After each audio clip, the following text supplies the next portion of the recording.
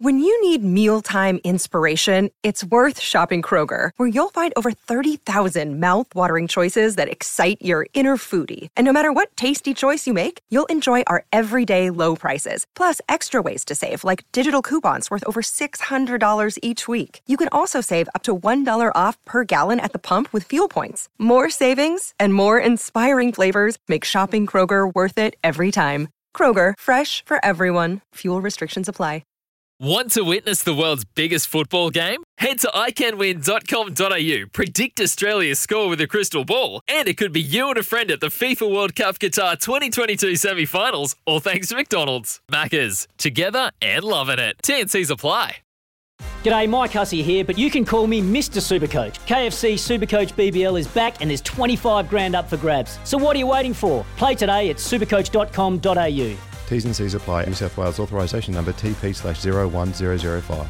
Here in New Zealand, earlier, of course, in Australia, where we're joined now by terrific bloke, great opponent too, I will say, in terms of cricket. One of Australia's best all-rounders during that era was Simon O'Donnell.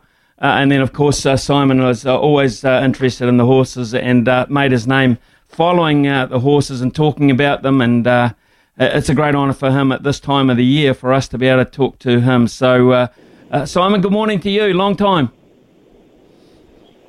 Mr. Smith, it is a highlight to be saying g'day. I haven't chatted to you for ages. No, it's great, mate, and especially at this time of the year. Let's just hit out at last Saturday. Was everything it lived up to be? Derby Day, and of course then a corresponding meeting in Sydney as well with some big money on stakes. What were the features for you? Yeah, look, I thought the Derby was just a classic, if you like. We're getting a lot more depth, Smithy, in our derbies these days. Generally there was 2 or 3 horses that would have a pedigree profile to run a mile and a half. But now, you're seeing 10 or 12 of these horses with the European influence we've had over the last few years, and it was just a really good derby. I think he's an exceptional colt that won it. He's trained by a stable that's, really good conditioner of horses from the Mar Eustace camp. So, it was a highlight of the day. And, then up in Sydney where, all the money was on offer, in the Golden Eagle, we saw one of the horses that stands over in New Zealand. He was the dad of the winner. So, that's all a good thing that not only here in Australia are we having very big carnivals at the moment. The influence of the Kiwi breeding is still really prominent here, Smithy. Simon, obviously no crowds, limited crowds, but I would imagine you were on track. Was there a semblance of something special about the day, just anyway? Well, it was funny. Firstly, it was better than last year with none, but there's still a real, and maybe Victoria were on base. We've still got the semblance of people, being locked down for so long, because there was an expectation from the crowd that they really enjoyed their time, but there wasn't the exuberance I thought there would probably be. And I think we're still partially treading on eggshells, if you like. We'll get back into normal society slowly as we go. It won't be something we'll just bounce back into. There was a touch of hesitancy there, Speedy, the other day. People, they're loving being back at the track, but they were being very careful while they were doing it. Okay, let's look at tomorrow when they will be back in their finery, those that are allowed. Now, let's talk about this horse that's incentivised. Some are saying over here, surely not. It is the shortest price favourite, we're told, since the great Far Lap, way back when, before you even went to the races, my old mate. So, how good is this horse? Well, look, he's good. He will write himself into the record books if he can win the Melbourne Cup tomorrow. He's got to carry 57 kilos. He's got a wide barrier. they've been trying to outride him in his last 2 runs in the Turnbull Stakes of the Caulfield Cup. He's responded both times. Can he respond over the 2 miles is the big question. And, he has to be as good as everyone's saying he is to win tomorrow. Time will tell, but, the weight he's carrying 2 miles has brought a lot of very good horses undone over the journey. I wish him well. I sort of hope for racing's sake he can get there. Gee, I reckon it's a tough task. It's not a vintage field, but they're still bloody hard to win Melbourne Cups. They are, and one of the blokes trying to win 2 in a row is Joseph O'Brien with the Toppy, drawn much more favouritism in terms of the draw for Twilight Payment. Could it back up?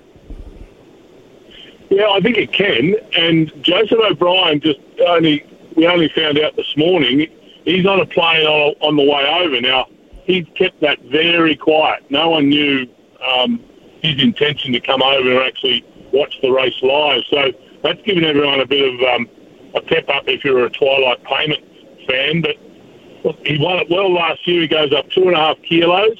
This year he's drawn a better barrier. I don't think the field is as strong this year.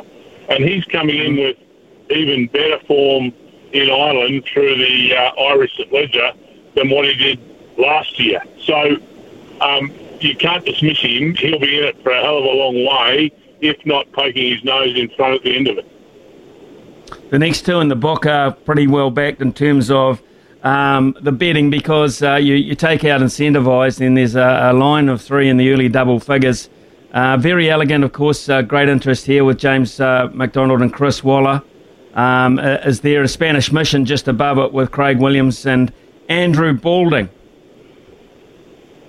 That poor old Spanish Mission, he's been poked and prodded and pushed and flexed and trotted, and everything you don't want to happen to your horse a week out for a Melbourne Cup has happened to him in the last 7 days. So he's going to...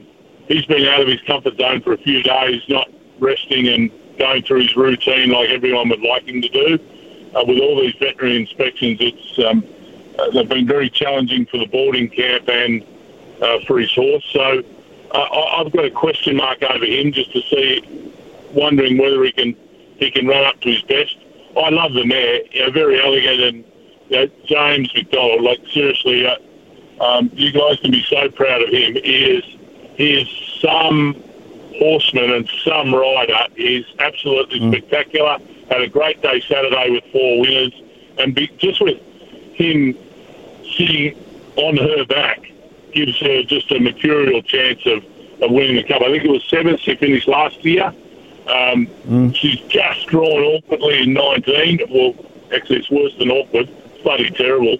But if anyone can overcome it, that great man who's won 9 Group 1s, she can, and so can James McDonald.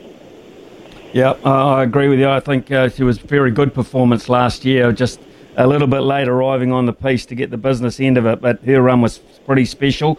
Down in the weights, anything sneaky, just sneaking into the field that Brew-like that we can perhaps look at? There always is. There's always horses that I suppose get in and have the right pedigree to run really well. One of the horses that she's down in the weights, but has had a really good preparation coming in and build up to it is Charlie Rose. She's jumping from barrier 12. Her lead-up runs have been exceptional, and she'll genuinely run the 2 miles. She hasn't got a great turn of foot, but the funny feeling is going to be a pretty quick run race tomorrow, and if that's the case, I think she can sit somewhere up near speed, and if it's a strong staying test, she might be there in the finish.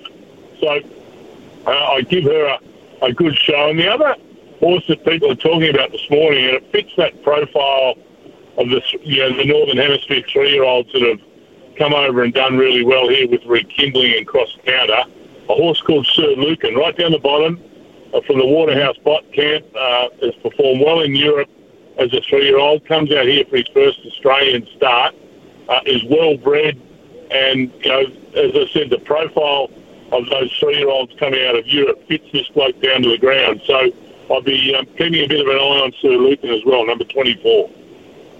Okay, just before I let you go, Scoobin, thanks very much for your information here. It's been well and truly noted. I just wonder, have you cast your eye over the T20 World Cup? Have you had a look at Australia? I have. Funny game, this T20, isn't it? It happens pretty quick. Yeah. They make a bit of money pretty quickly, mate.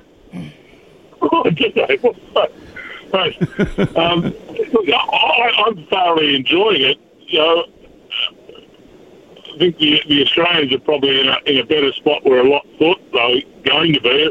Well, England are just in red-hot form at the minute. I obviously take note of your boys. I mean, the last 2 years of cricket for New Zealand have been spectacular, and I think they'll overtake Afghanistan all right and get to the top 2 in the group and get through to a semi-final. But look, the Indians have probably been the ones that I've been surprised about. They haven't won a game yet, and I think they probably went in as favourites. And Pakistan, well, they're bringing their A game to the table at the minute. But as we know, Smithy, in 2 or 3 games' time, it could be their X game. So we'll just see if they hang in there. Good on you, mate. Hey, enjoy tomorrow. I know it's always a favourite day on your calendar. I'd love to see Incentivised win it for the same reasons as you, but a lot of interest on the field. Hey, thanks, Simon. I really appreciate it. Great to have a chat, Smithy. We'll chat again soon. Yeah, cheers. Simon O'Donnell there, folks. It's 11:53 here on SENZ. Just time, very brief moment to catch up with Staffy before his show this afternoon.